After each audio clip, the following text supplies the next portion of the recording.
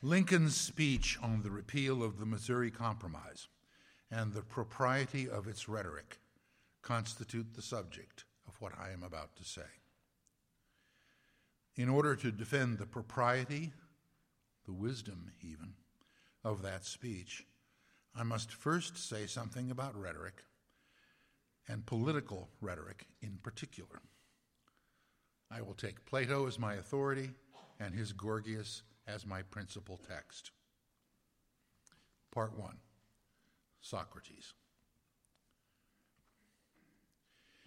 That dialogue seems to reject rhetoric, and especially the rhetoric one finds in political speeches. It even seems directed against politics, or at any rate Athenian politics, such as one reads about in Thucydides.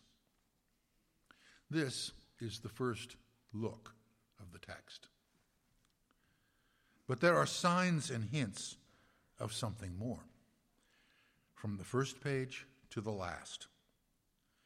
Let me show you a few, and then I'll tell you what I think the implied meaning, the second look, appears to me to be. Socrates and his longtime companion Chaerephon meet up with Callicles, a young and ambitious Athenian, just outside Callicles' house. Inside are Gorgias, an old and distinguished teacher of rhetoric, a celebrity almost, and his student Polus. Let's look back again and listen to some of the talk. Callicles. In war and battle, Socrates, this is the way to do your part. Socrates. Oh my, did we show up too late? After the feast, as the saying goes? Callicles says yes, since they missed Gorgias' banquet of words, a display of many beautiful things, he calls it. And Socrates playfully blames Chaerephon.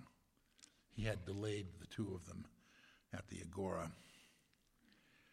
Chaerephon accepts the blame, but promises to cure, note the metaphor, the evil, by asking for a new display, appealing to Gorgias' friendship with him. Socrates asks Gorgias if he would be willing to converse with them, setting aside any display. He wants to discuss the question, what power belongs to the man's art, and what it is that he lays claim to and teaches. Callicles boldly invites Socrates to come in and do just that, an invitation that Socrates calls beautiful. And then, oddly, sends Chaerephon in first with the injunction, you ask him. Chaerephon, timidly or perhaps seeming a little dull, responds, ask him what? Socrates, who is he? Chaerephon, again hesitating. How do you mean? Socrates responds with one of his characteristic comparisons to arts and artisans, this time shoemaking and the shoemaker. It would seem that Chaerephon is to ask Gorgias about his art. Are we to think that the questions, who are you, and what is your art, and what is the power of your art, are all the same?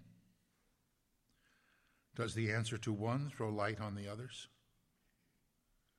What do you think? As Chaerephon, somewhat artlessly, is trying to ask Gorgias this, Polus barges in, even before Chaerephon can get to the correct framing of the question. Polus says he will answer for Gorgias, perhaps because he too wishes to make a display. The way Chaerephon questions Polus only increases our perplexity about the meanings of who are you. In his question, he names individuals, not arts, but by family relations. The first, Herodicus happens to be Gorgias' brother and also to be a doctor. Who is he? A brother? A doctor? Chaerephon asks Polus the leading question. If Gorgias happened to be a knower of his brother's art, what would we justly name him? Wouldn't it be what that one, Herodicus, is named? The answer, to which Polus agrees, is this. In asserting, then, that he is a doctor, we would be saying something fine. Polus, at least, is willing to take a man as defined by his art. This is the second mention of medicine, let us note. Chaerephon, after another such example, a painter this time, tries to get Polus to name Gorgias by his art. But he is met with a blast of bombast about how Gorgias' art is the most beautiful. At this point, Socrates steps in for his follower Chaerephon, and Gorgias replaces Polus. And we step back for some perspective. You who have read the dialogue, were you struck by the frequent use of medicine, health, and doctors in Socrates' examples? I was. So I began to count them. I came up with over 20. From Chaerephon's brief and casual mention of having the cure and the mere fact of Gorgias having a doctor for a brother, through many longer passages, and including the well-known analogy he produces for Polus, which is in brief this: cookery is to medicine as rhetoric is to justice. Gorgias mentions his own use of rhetoric to help a sick person accept his brother, the physician's, advice. He imagines the somewhat fantastic case of a deliberative assembly taking the advice of a rhetorician over that of a doctor on some matter concerning the public health. Perhaps not so fantastic. Remember Pericles' policy of retreat within the walls and the ensuing plague? Finally, I count 6 passages, some brief and others extended, where Socrates uses health and sickness of soul, and often the doctor, in his encounter with Callicles, the longest and concluding section of the text. I suggest that medicine is not merely a convenient example for the Gorgias. It is a thematic example. Let us leave the text and think on our own for a bit. First, about arts and identity. Who are you? Who am I? I'm a tutor at Thomas Aquinas College. Perhaps I have an art by which I do that. I teach many things, and each may be called an art. One of the liberal arts. Am I a kind of centaur composed of many characters? Are you? More. I'm a Catholic, an American citizen, a son, father, and husband. Who am I? Do you think these personal questions are modern and do violence to Plato's thought? If so, consider this from his dialogue, The Phaedrus. Socrates is speaking. For me, the question is whether I happen to be some sort of beast, even more complex in form and more tumultuous than the 100-headed Typhon, or whether I am something simpler and gentler, having by nature a share of the divine and untyphonic. Thus Socrates in the Phaedrus. To have a share of the divine is to partake in integrity, in wholeness. In our time, we tend to call some artful activities, the ones by which we make a living, medicine and teaching, for example, professions, and others mere jobs. Why is that?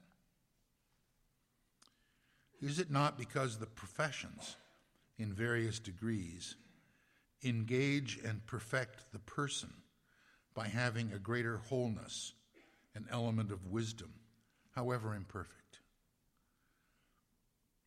Could rhetoric be such an art? An art that contains a share of wholeness, a kind of wisdom?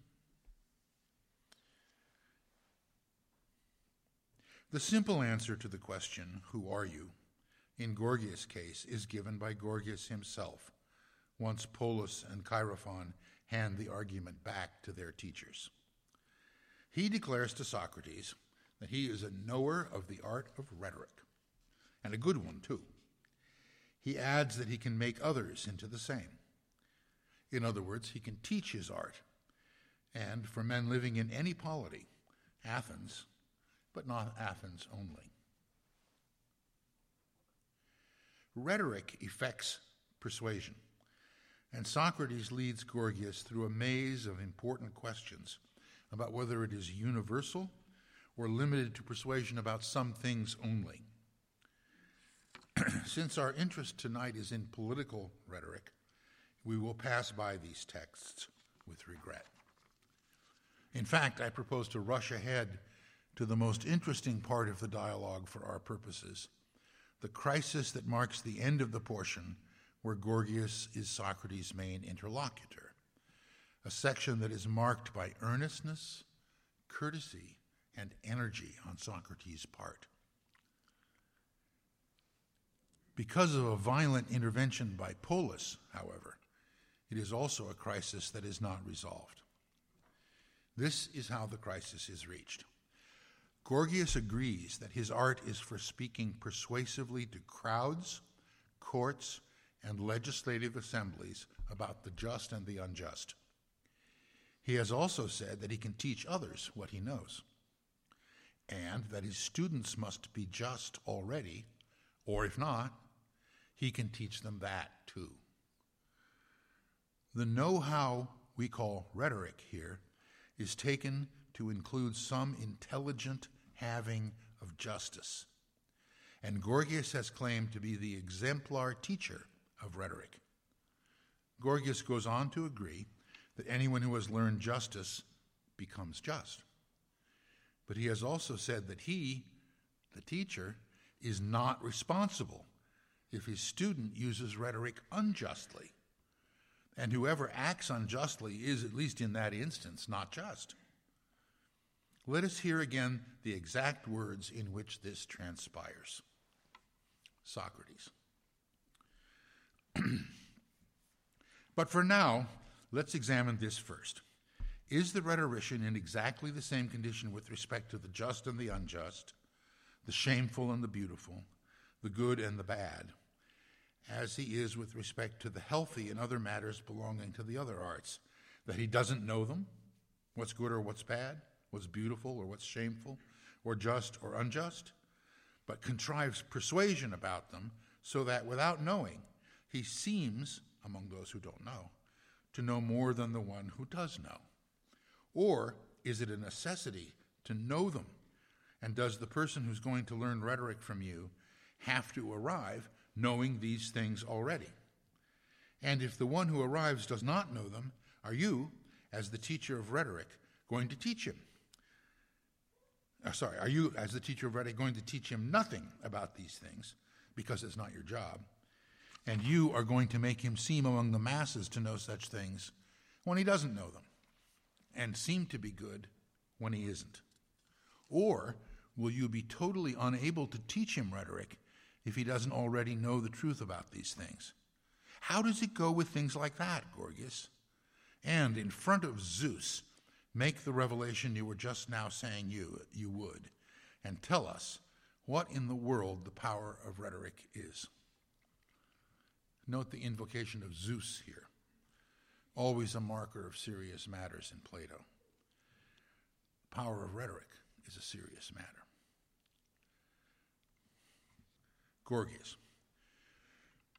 Well, I suppose, Socrates, if he doesn't happen to know these things, he'll learn them from me. Hold it right there, this is Socrates, because you're putting it beautifully.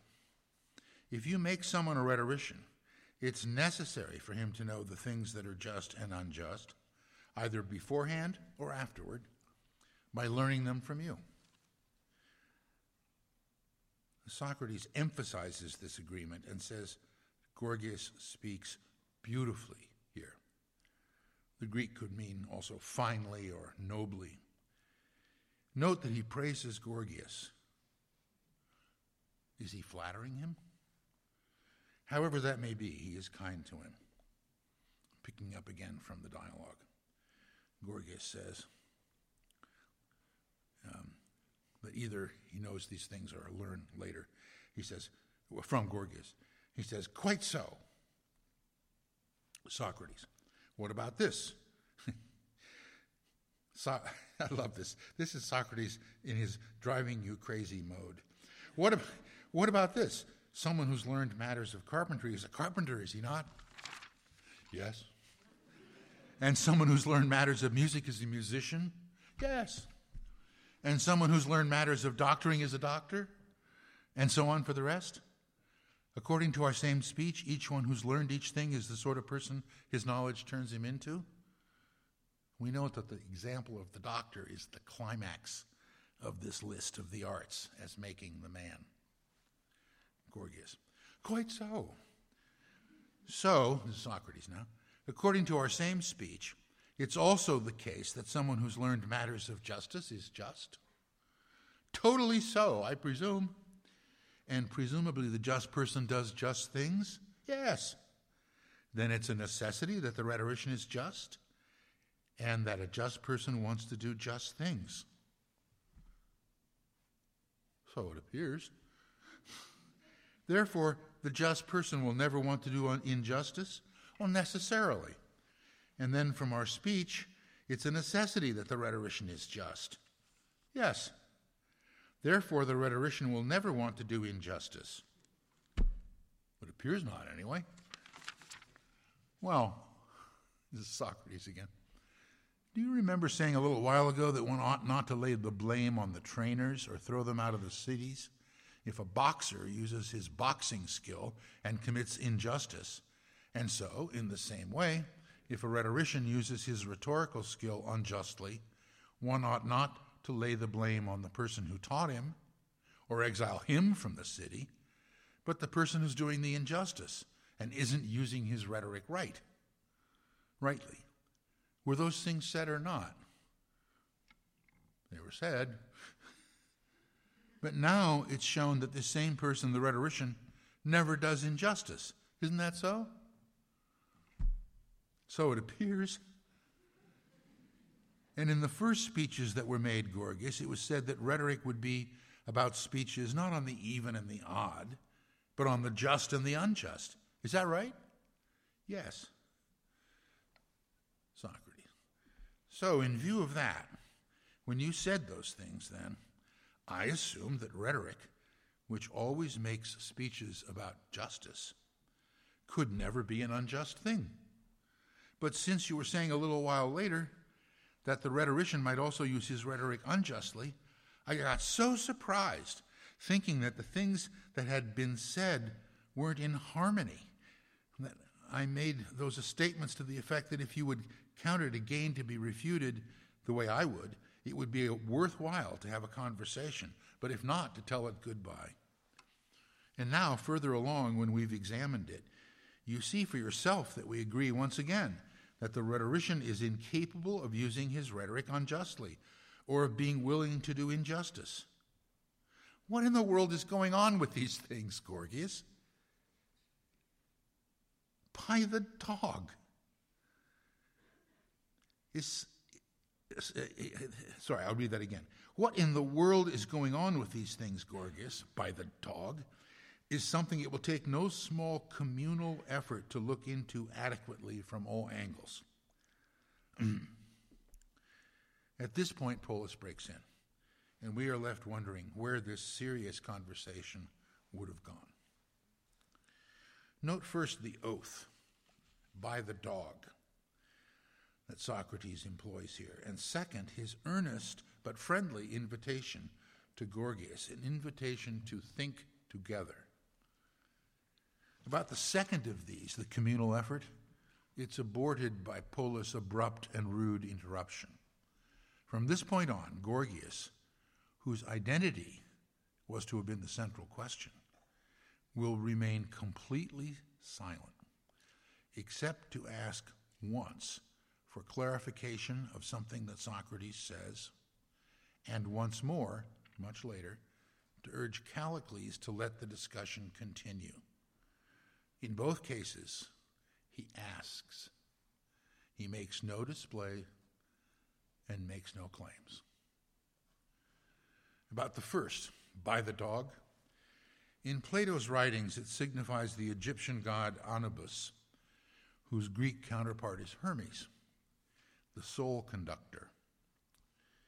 Eva Brann, a great living reader of Plato, and in many things my Diotima, suggests that Hermes, who was the guide of Heracles, famous for his 12 labors, may be understood as a guide in the greatest labor for men, the work of self-examination. Polus blocks that labor. There is more at stake here than the contradiction into which Gorgias has fallen, and it involves both the question of who the particular man Gorgias is and the question concerning political rhetoric, its relation to justice, and its power and nature. A few pages later, in speaking with Polus about rhetoric, Socrates will call it an eidolon of justice, just as cookery is an eidolon of medicine. The word is, in this context, variously translated in the versions of the Gorgias I've been consulting, translated as phantom or simulacrum, since Socrates seems to be thinking of a mere image, a deceit, really. An eidolon is a shadow, a shade, a mere image.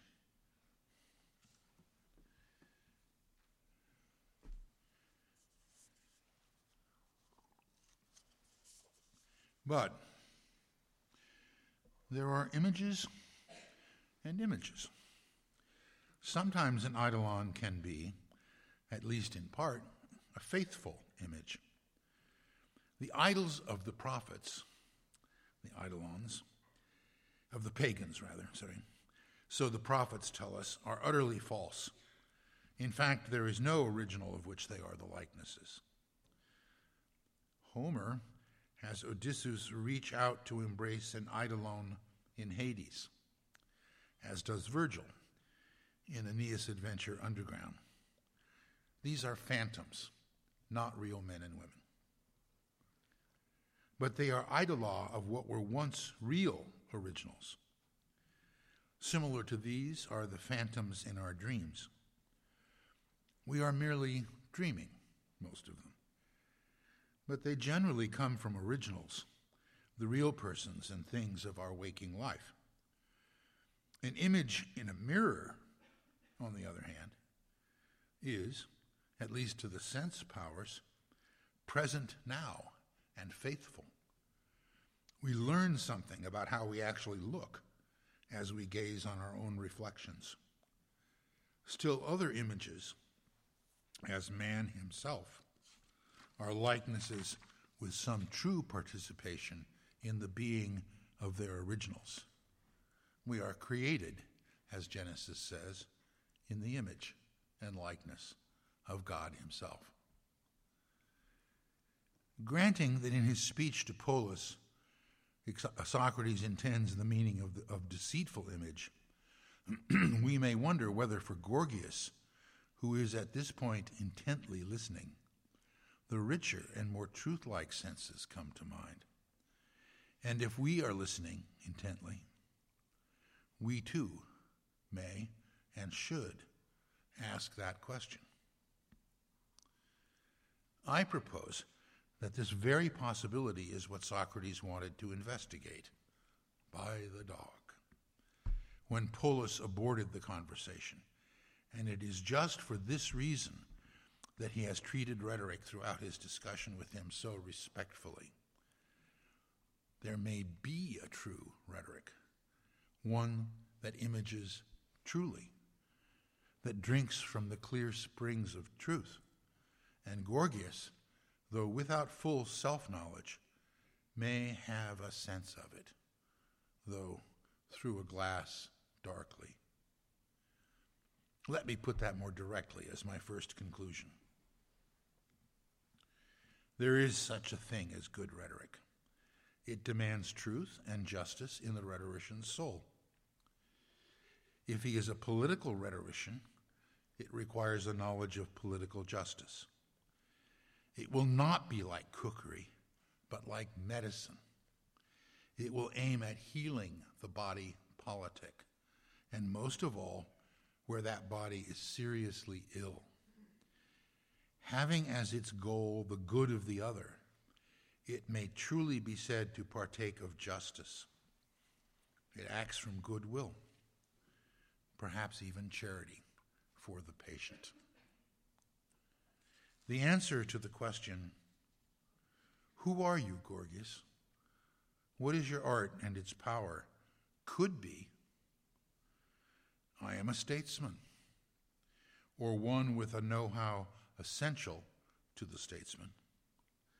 My art is helping the political community get well, and its power is vast, not infinite, but vast. And my job is worthy of being called a profession, or at least a part of a profession, since it aims at something high and whole, the good of the citizens in common. Now we turn very briefly to the final part of the dialogue, where something like this view is stated directly by the most hostile of Socrates' interlocutors, Callicles, and where this view, the one I've just enunciated, seems harshly rejected by Socrates.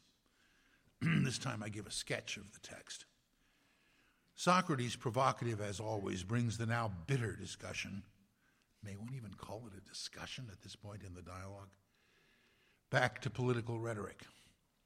In the background for some time has been the sharp, too sharp, distinction between pleasing one's hearers like a cook or benefiting them like a doctor.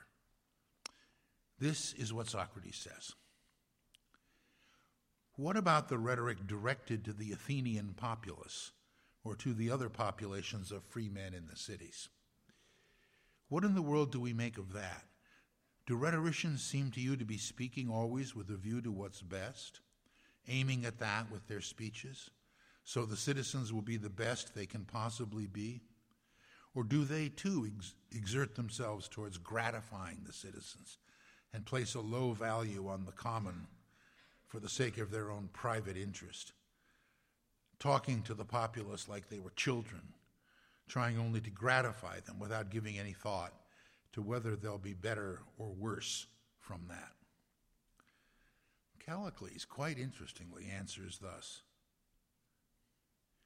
This is no longer a simple question you're asking, because there are some who say that the things they say out of care, there are some who say the things they say out of care for the citizens, and some who are the sort you're speaking of.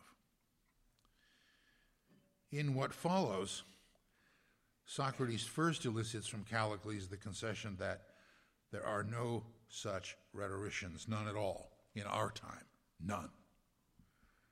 They turn to the ancients, famous men, from Themistocles through Pericles, and Socrates, too harshly, in my opinion, claims that none of them passes muster.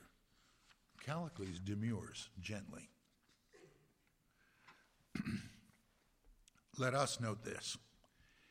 If any rhetorician or statesman did make the people better, more law-abiding, more moderate and just, more complete as human beings, he would pass this test.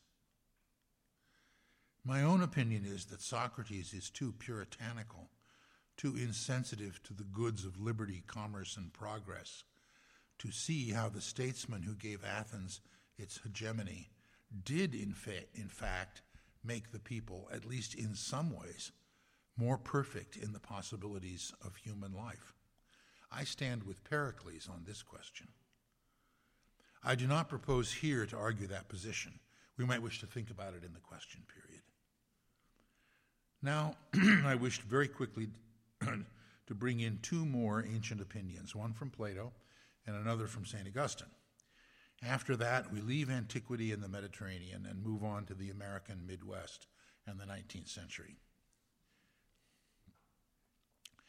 Plato treats of rhetoric at some length in another dialogue, the Phaedrus. The topic is embedded in a very rich, apparently ununified discussion of love, the soul, writing versus speech, and dialectic. I confess right off the bat that I will be taking things out of context and interpreting them almost aphoristically, with little explicit justification. What I say here is as much my opinion as that of Plato. He provokes me to think most of what I am about to say. So, in this dialogue, Socrates compares rhetoric to medicine once again. If this comparison is valid, the rhetorician, like the physician, must know something.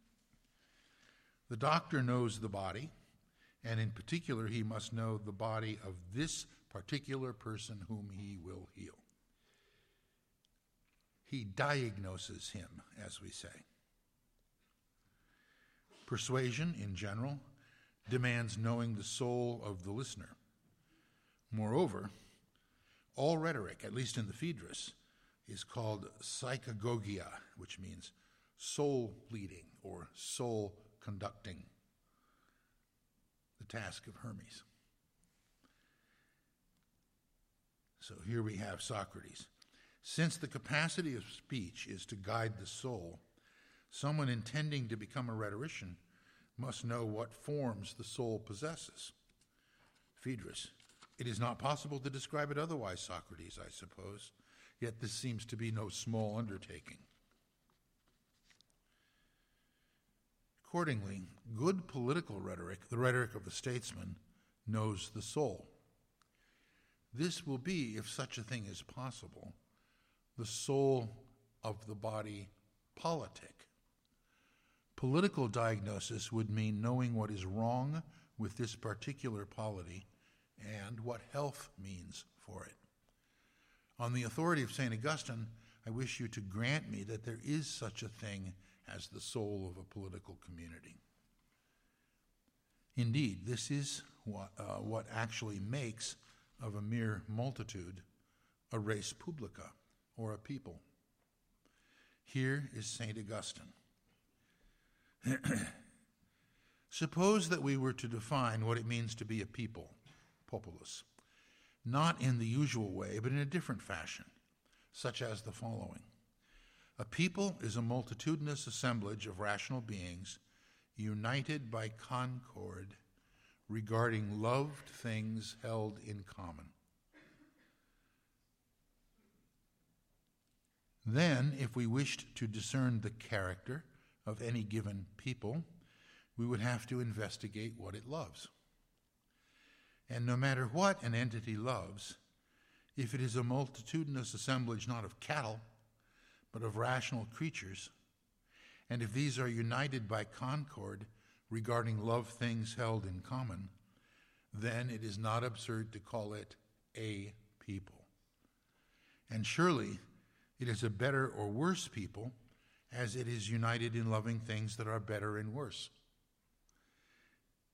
By this definition, the Roman people is a people, and its estate, he uses the word res in the Latin, is without doubt a commonwealth, res publica. What this people loved in early times, and what it loved in the ages that followed, the practices by which it passed into bloody sedition and then into social and civil wars, tearing apart and destroying that concord which is, in a certain manner, the health and welfare, salus, of the people? To this, history bears witness. And what I have said concerning this people and concerning its commonwealth, this also I should be understood to have said and thought concerning the Athenians, the rest of the Greeks, and the other nations as well. And I say it applies to us. To apply this to our own republic, let us listen to John Quincy Adams in his magnificent speech on the 50th anniversary of the ratification of the Constitution. An almost unknown speech, by the way. Alas. Adams. The Constitution's virtues, its republican character, consisted in conformity to the principles proclaimed in the Declaration of Independence, and as its administration must necessarily be always pliable to the fluctuating varieties of public opinion, its stability and duration, by alike overruling an irresistible necessity, was to depend upon the stability and duration in the hearts and minds of the people of that virtue, or in other words, of those principles proclaimed in the Declaration of Independence and embodied in the Constitution of the United States. Now, on to Peoria, Illinois, 1854.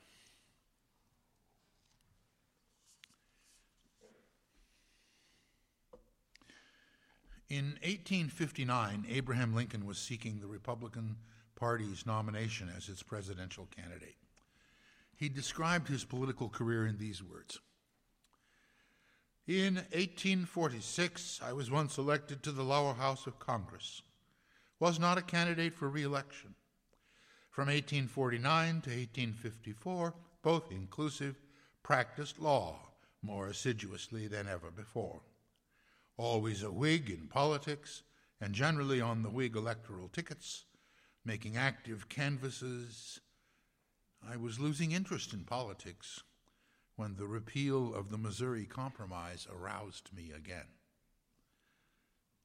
What I have done since then is pretty well known." The repeal of the Missouri Compromise was a portion of the act establishing the Kansas and Nebraska territories. This bill, the Nebraska Act, overturned the federal ban on slavery in that part of the Louisiana Purchase north of latitude 3630. Senator Stephen A. Douglas of Illinois was then chairman of the Senate Committee on Territories. Douglas consented to the amendment, and the bill passed. And as Douglas predicted, a hell of a storm arose.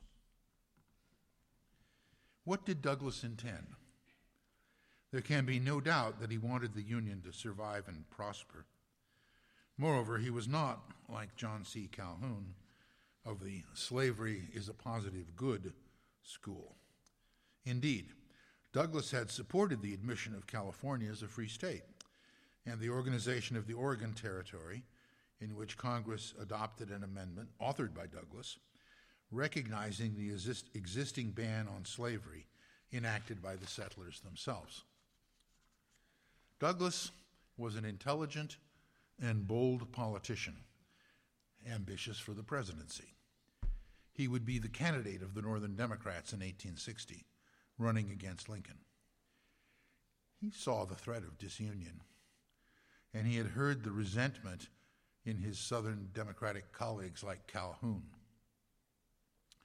Calhoun had all but demanded that no one even talk about slavery as a political question. These are Calhoun's exact words from his speech of March 4th, 1850. "The North has only to will it, the saving of the Union, to accomplish it, to do justice by conceding to the South an equal right in the acquired territory, and to do her duty by ceasing the stipulations relative to fugitive slaves to be faithfully fulfilled. by causing the stipulations relative to the fugitive slaves to be faithfully fulfilled, to cease the agitation of the slavery question, to cease the agitation of the slavery question.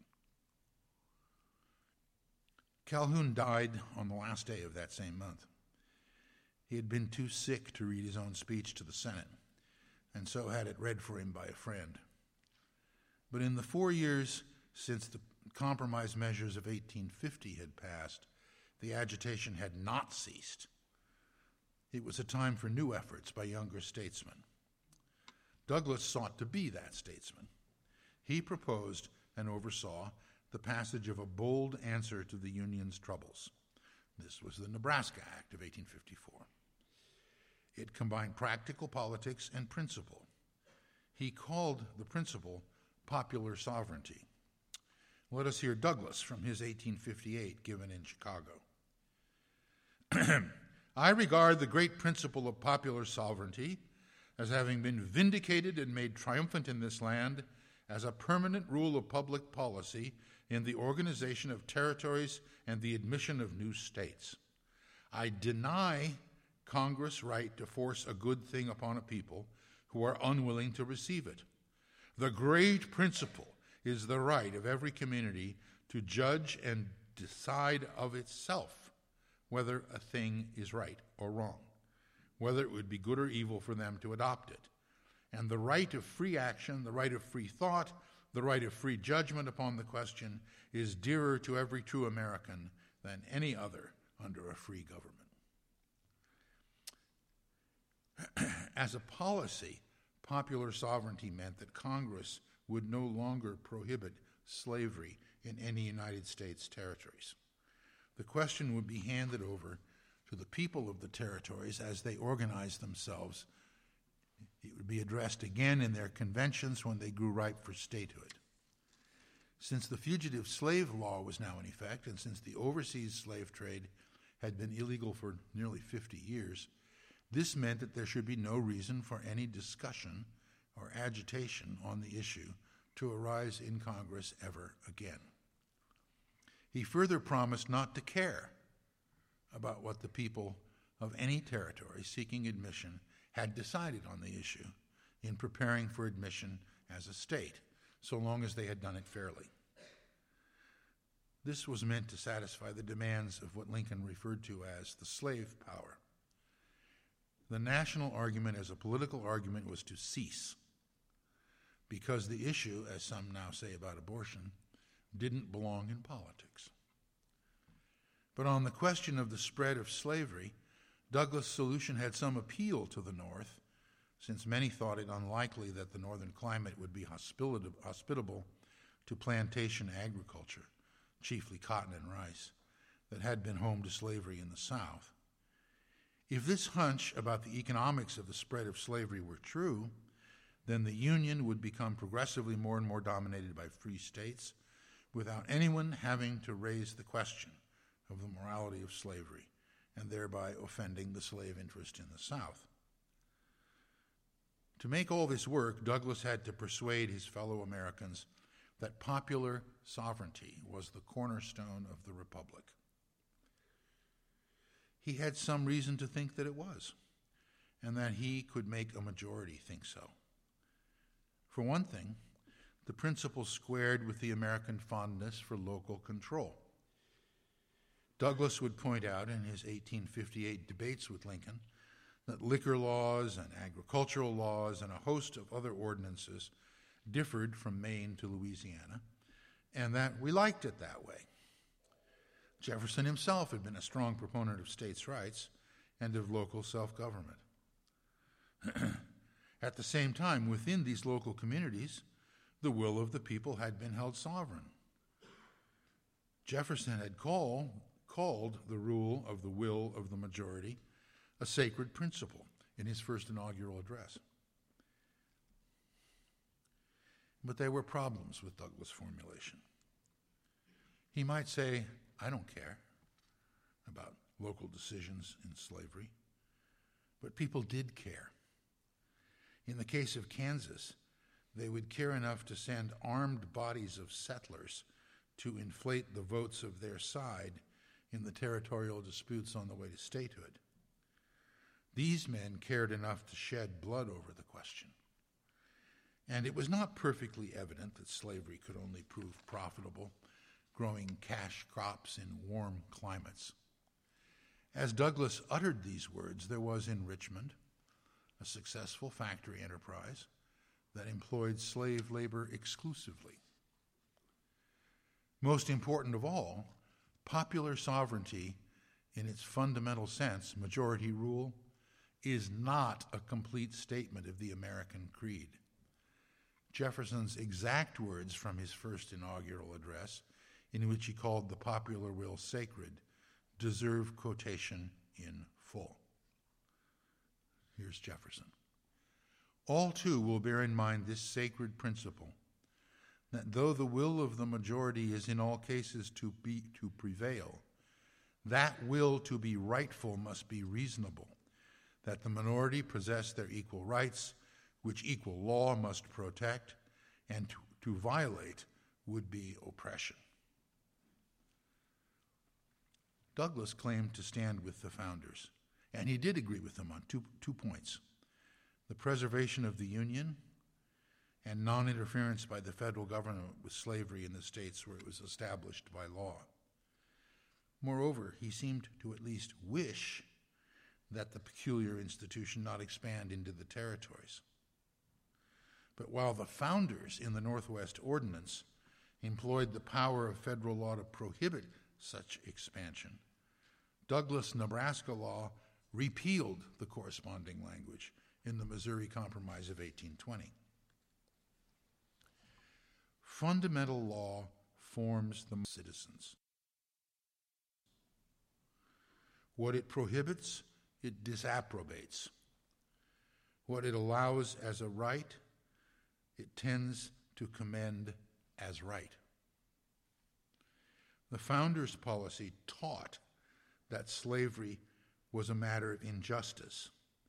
Stephen Douglas' repeal taught that it was a matter of indifference. This meant that he differed from the founders in principle, and not only in policy. Douglass had made self-rule by some men and not self-evident truths concerning the natural rights of all the deepest principle of free government. Lincoln thought the policy harmful. He was convinced that the principle, as Douglas' understanding would have it, was false. But that puts it too mildly.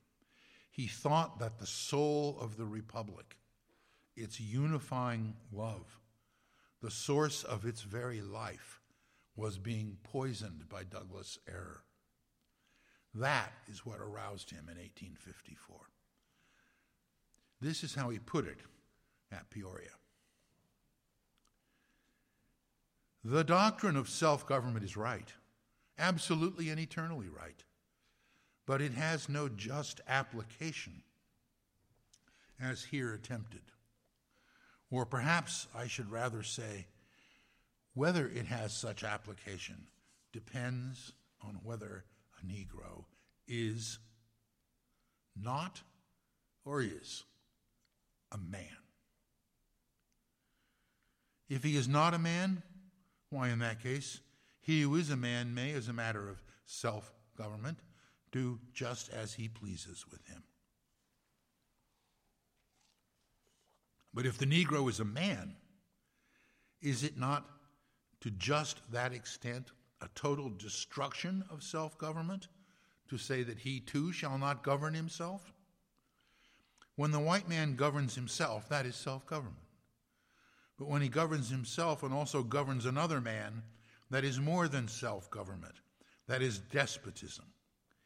If the Negro is a man, why, then, my ancient faith teaches me that all men are created equal and that there can be no moral right in connection with one man's making a slave of another. This is still Lincoln. Judge Douglas frequently, with bitter irony and sarcasm, paraphrases our argument by saying The white people of Nebraska are good enough to govern themselves, but they're not good enough to govern a few miserable Negroes? Lincoln. Well, I doubt not that the people of Nebraska are and will continue to be as good as the average of people elsewhere. I do not say the contrary. What I do say is that no man is good enough to govern another without that other's consent.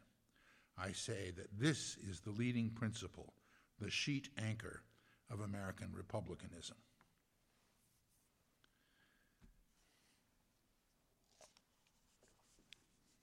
All the Lincoln quotes there were from the Peoria speech. Lincoln's Peoria speech merits our attention for many historical reasons. It puts clearly and briefly the story of federal power over slavery over a period of 7 decades. It gives the heart of his disagreement with Douglas, and it put Lincoln on the path to the White House. But I wish to present it as a model of American Socratic rhetoric. The opening sentence gives the subject of the speech in plain homespun simplicity. The repeal of the Missouri Compromise and the propriety of its restoration constitute the subject of what I am about to say.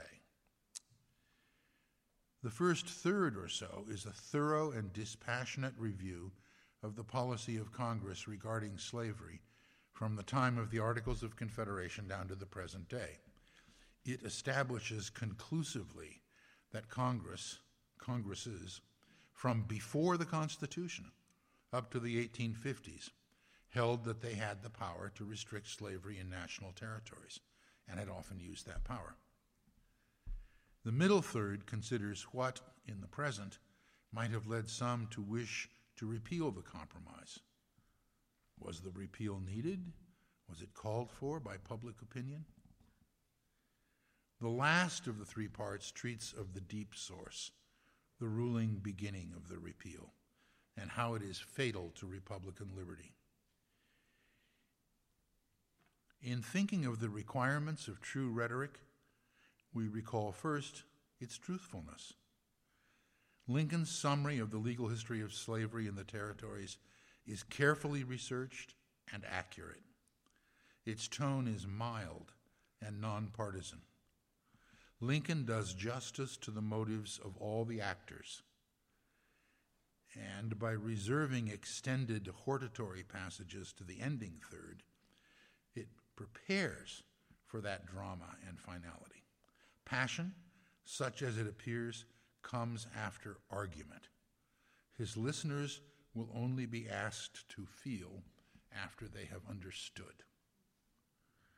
The same, which it must be admitted is seasoned with a bit of pepper and hot mustard, may be said of the middle third.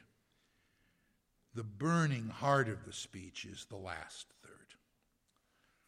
There, Lincoln exposes the contradiction between popular sovereignty as applied to slavery and natural right as enshrined in the Declaration, and his language becomes incandescent.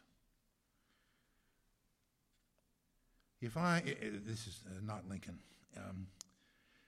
but me. If any human being, black, white, yellow, or brown, is a man, and if I arrogate to myself and to men of my color only the right to choose whether that man and his kind shall be slaves or not, I cannot have grounded that decision in the universal proposition that all men are created equal, and hence endowed by their Creator with certain inalienable rights.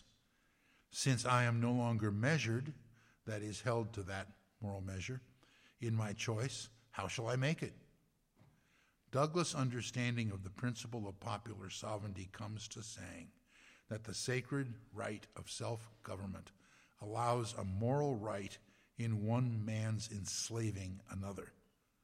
Lincoln says that the real meaning of Douglas' doctrine would lead men, and now this is a quote, into an open war with the very principles of civil liberty, criticizing the Declaration of Independence and insisting that there is no right principle of action but self-interest, unquote.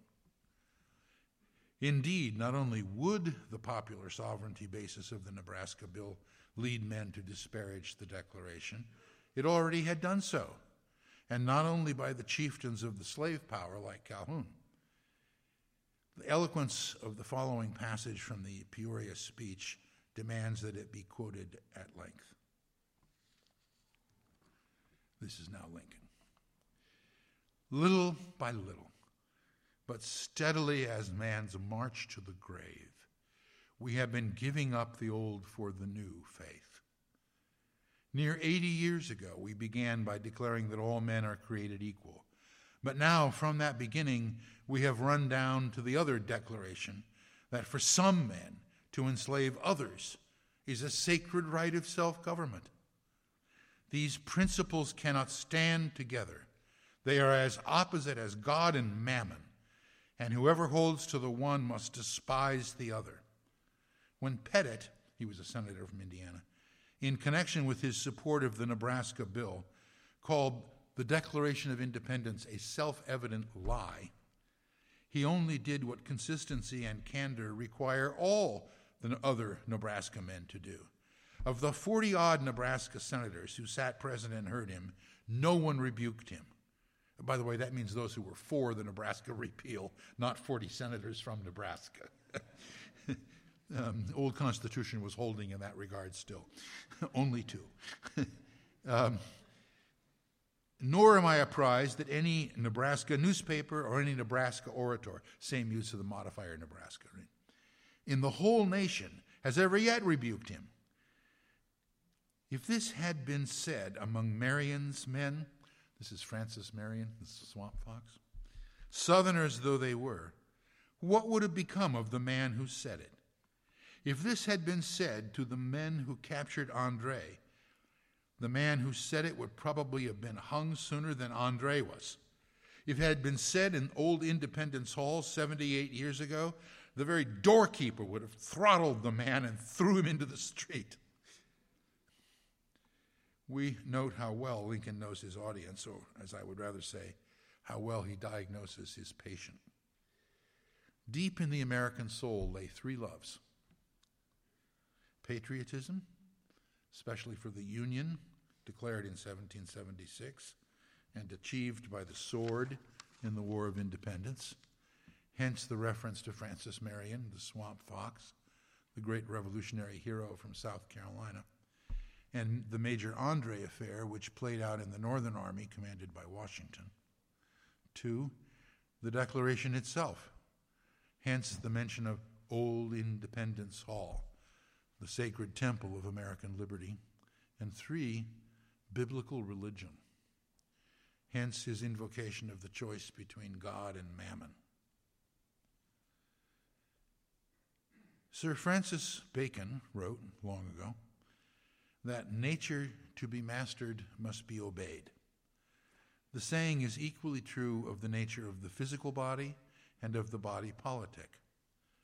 Public opinion, the soul of the political body, was ailing in the days after the Nebraska bill, and Douglas was prescribing as medicine what Lincoln thought poison.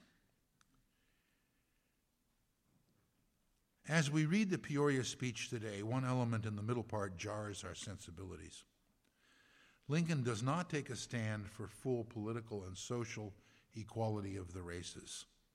Some of the abolitionists of his day, especially the Quakers and other religious abolitionists, did. The 1854 laws of Maine set up in almost all respects what we would recognize today as equal civil rights, including jury duty and voting rights. But Maine was almost alone. Illinois' laws did not allow blacks to vote or serve on juries, and Illinois was typical of the free states. In Peoria, Lincoln said this, quote, "Let it not be said that I am contending for the establishment of political and social equality between the whites and blacks. I have already said the contrary," unquote. Was this statesmanlike too? Or was it either weak or unwise or even unjust? I think Lincoln's position in the Peoria speech can be vindicated and that it can be reconciled with his support for expanded civil rights towards the end of the Civil War, if two things are kept in mind. First, as Lincoln himself said in 1859, in this country, public opinion is everything. And second, that the knowledge of the statesman is prudence, or practical wisdom, which consists in knowing how to move towards moral goals by practicable steps and not in the immoderate pursuit of moral perfection, which in political life will more often lead to misery and terror than to justice and happiness. That last is a quotation from Dr. Tom West at Dallas. To begin with the first point, is it not self-evident that in a republic where the citizens are governed by their consent, their opinion will be the court of last resort, the final arbiter of all disputes? That does not mean that those opinions will never change, or that it will not be the duty of a good man, and especially of a statesman, to mold them for the better. But a public man ignores them at his peril. Lincoln turns this weapon back on Douglas in the Peoria speech when he tells Douglas that he will never be able to suppress the voice of the people crying out that slavery is unjust. Quote, "The great mass of mankind considers slavery a great moral wrong, and their feeling against it is not evanescent, but eternal. It lies at the very foundation of their sense of justice, and it cannot be trifled with. It is a great and durable element of popular action, and I think no statesman can safely disregard it." Lincoln never said that political equality between the races was wrong. The most complete expression of his early views on the matter came in the 1858 debates with Douglas, and he clothed them entirely in the language of feeling. This is Lincoln now. There's a lead in here, which is a paraphrase. "I said years ago that my own feelings," now it's Lincoln, "would not admit a social and political equality between the black and white races, and that even if my own feelings would admit of it, I still knew that the public sentiment of the country would not, and that such a thing was an utter impossibility, or substantially that," unquote. Again in the same debate, quote, "I agree with Judge Douglas that he," the Negro, not Douglas, "is not my equal in many respects." Now watch this very careful language. "Certainly not in color." Yeah, isn't that wonderful? Which is better? You know, if you think of hiding in the night, or anyway, you work various ways. Perhaps not in intellectual and moral endowments, but in the right to eat the bread without the leave of anybody else, which his own hand earns. He is my equal, and the equal of Judge Douglas, and the equal of every other man. Lincoln's reference to what he had said years ago comes, in fact, from the Peoria speech. The text there runs, "Whether this feeling against equality, total equality, accords with justice and sound judgment is not the sole question, if indeed it is any part of it. A universal feeling, whether well or ill founded, cannot be safely disregarded. We cannot then make them equals." The young Lincoln had said in his Lyceum speech of 1838 that our passions, our feelings, were to be the enemy of our freedom in the future, and that reason, cold, sober reason, would be the friend of the principles of the Declaration.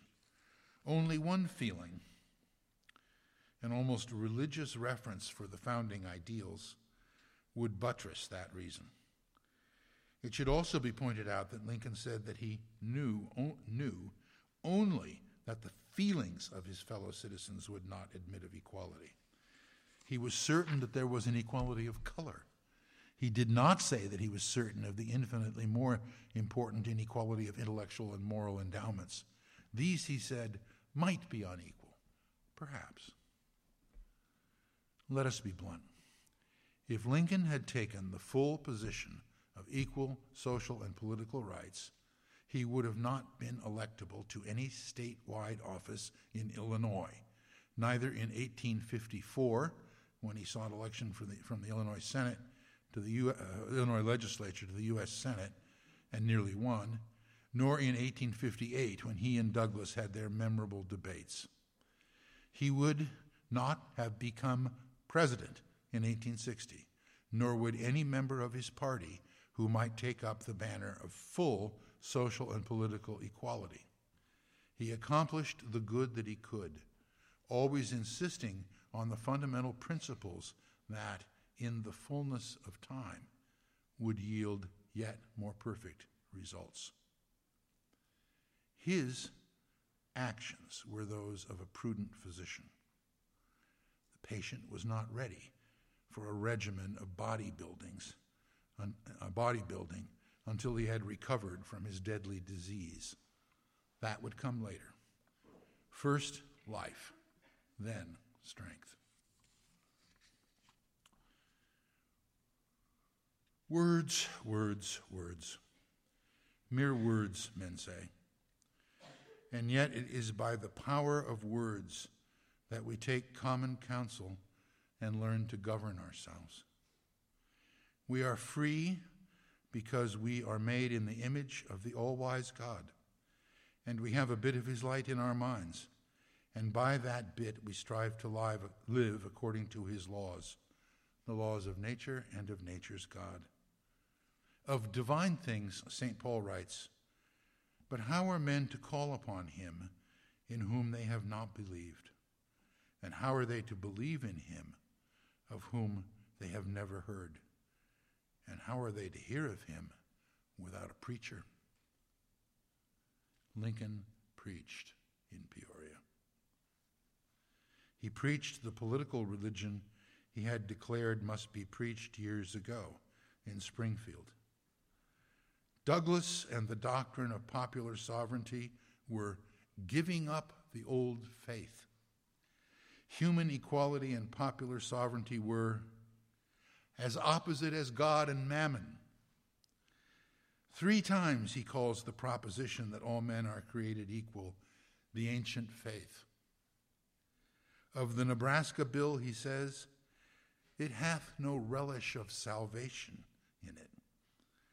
He calls the founders our revolutionary fathers and the fathers of the Republic, stirring memories of Abraham, Isaac, and Jacob. He compares slavery to the fateful disobedience of Adam. He says, I'm not giving you the quotation marks here, but you can probably tell, "Our Republican robe is soiled and trailed in the dust. Let us repurify it. Let us turn and wash it white in the spirit, if not the blood, of the revolution." Lincoln was like a great preacher in more than his scriptural language and his vision that the American Republic was founded on the Declaration as a kind of covenant or original creed, the ancient faith. He endeavored to emulate the charity of great preaching, as when he admitted that the Southern people were just what we would be in their situation, and when he said, "I surely will not blame them."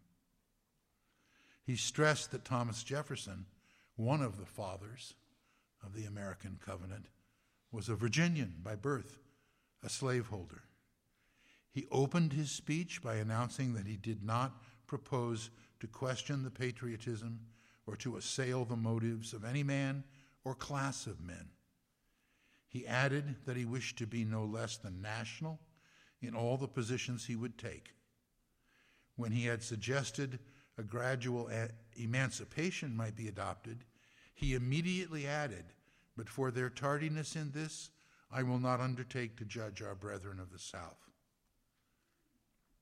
Thus, to political faith, he added political charity.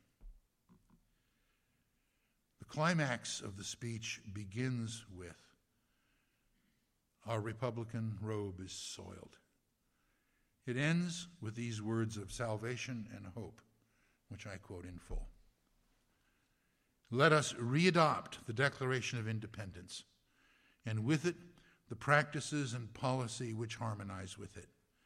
Let North and South, let all Americans, let all lovers of liberty everywhere join in this great and good work. If we do this, we shall not only have saved the Union, but we shall have so saved it as to make and keep it forever worthy of the saving. We shall have so saved it that the succeeding millions of free, happy people the world over shall rise up and call us blessed to the latest generation. There is such a thing as good rhetoric. It demands justice on the part of the rhetorician. If he's a political rhetorician, it requires knowledge of political justice. It is not like cookery, but like medicine. It aims at healing the body politic, at least where that body is seriously ill. The answer to the question, who were you, Lincoln? What was your art? And its power could be, I was an American statesman, and I had the skill of a Republican rhetorician. My call was to heal the American Republic. And I answered that call.